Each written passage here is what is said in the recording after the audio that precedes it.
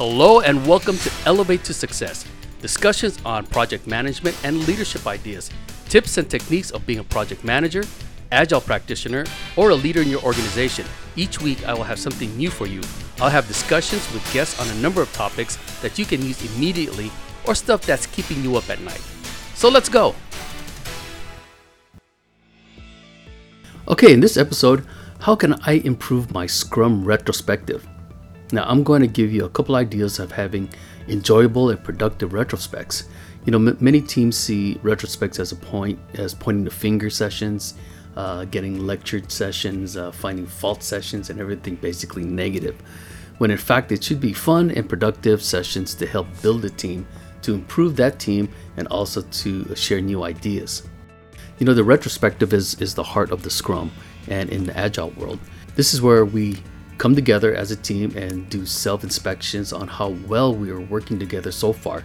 You know, what went well, what could have been improved, and then make plans to list tasks for everyone for improving going into the next sprint. So the retrospect is a place where the team is empowered, you know, where the process can be criticized as well as celebrate achievements. You know, every retrospective is to build up morale within the team. Retrospects can be also stagnant. You know, when a team gets bored and would rather not be in the sessions and just continue working, then you have a big problem.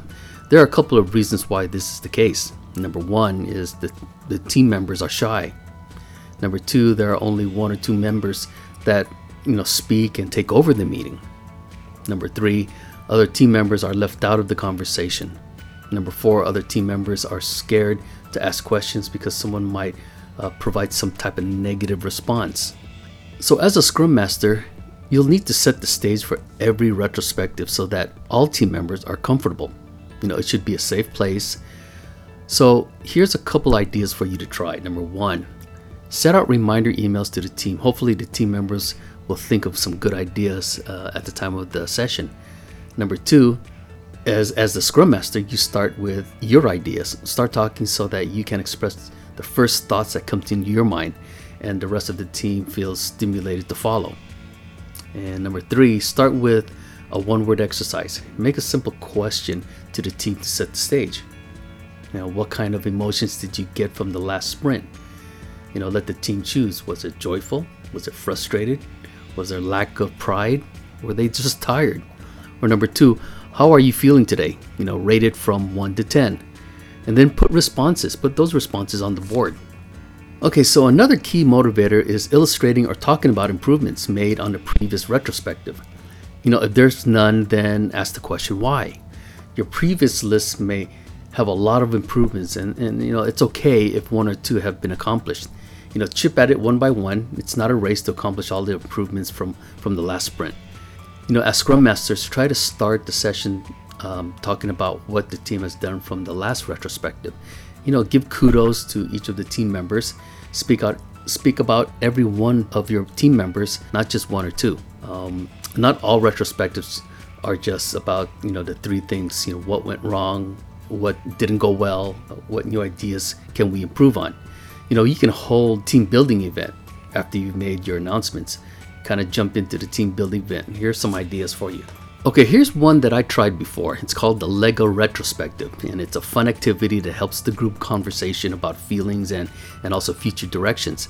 You know, this is good when you have team members that are shy to speak. So here it goes. Have a pencil and paper, and the number one is place a box of Legos in the center of the meeting, either on top of the table or on the floor. Number two, ask everyone to sit or gather around the box. Number three, ask everyone to build an animal with at least 8 Lego bricks to represent how they are feeling. Number four, instruct each person to show their animal and then talk about it and their feelings. Number five, ask everyone to build a model with any number of Lego bricks with about 6 minutes to represent the group future direction. And lastly, number six, instruct each person to show the model and then talk a little about it and their view on the future direction of the team.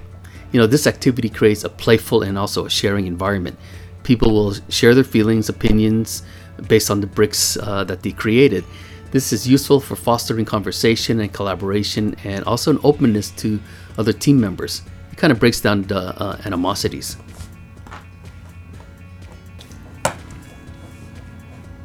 Okay, so here's another fun one called Human Rock, Paper, Scissors. Now, this fun activity can be used to get everyone moving and laughing. This game is a variation of the game Rock, Paper, Scissors by hand, but requires people to get on their feet, move, and act as a team, rather than just an individual. So here it goes. Take out a pen and paper. Number 1. Now, as a group, decide the full body pose that will signify each element. Now, for rock, each person of the first group will bend down and hug their knees and curl into a ball so they look like a rock. Now for scissors, each person of the one group will stand legs shoulder width apart and both arms up and hands behind the head so they look like scissors. And then paper, each person of the group will stand in attention, arms on their side. Number 2. Now after the poses are decided, break the team into 2 groups. For each round, each group will need to do one of the poses. Now this is everyone in each group will need to do the same pose. So each group will have 1 minute to strategize what pose they want to do. Now number 3, once all the groups have their poses ready, now the Scrum Master or Facilitator will have the 2 groups face each other and count down from 3. For example, 3, 2, 1, go.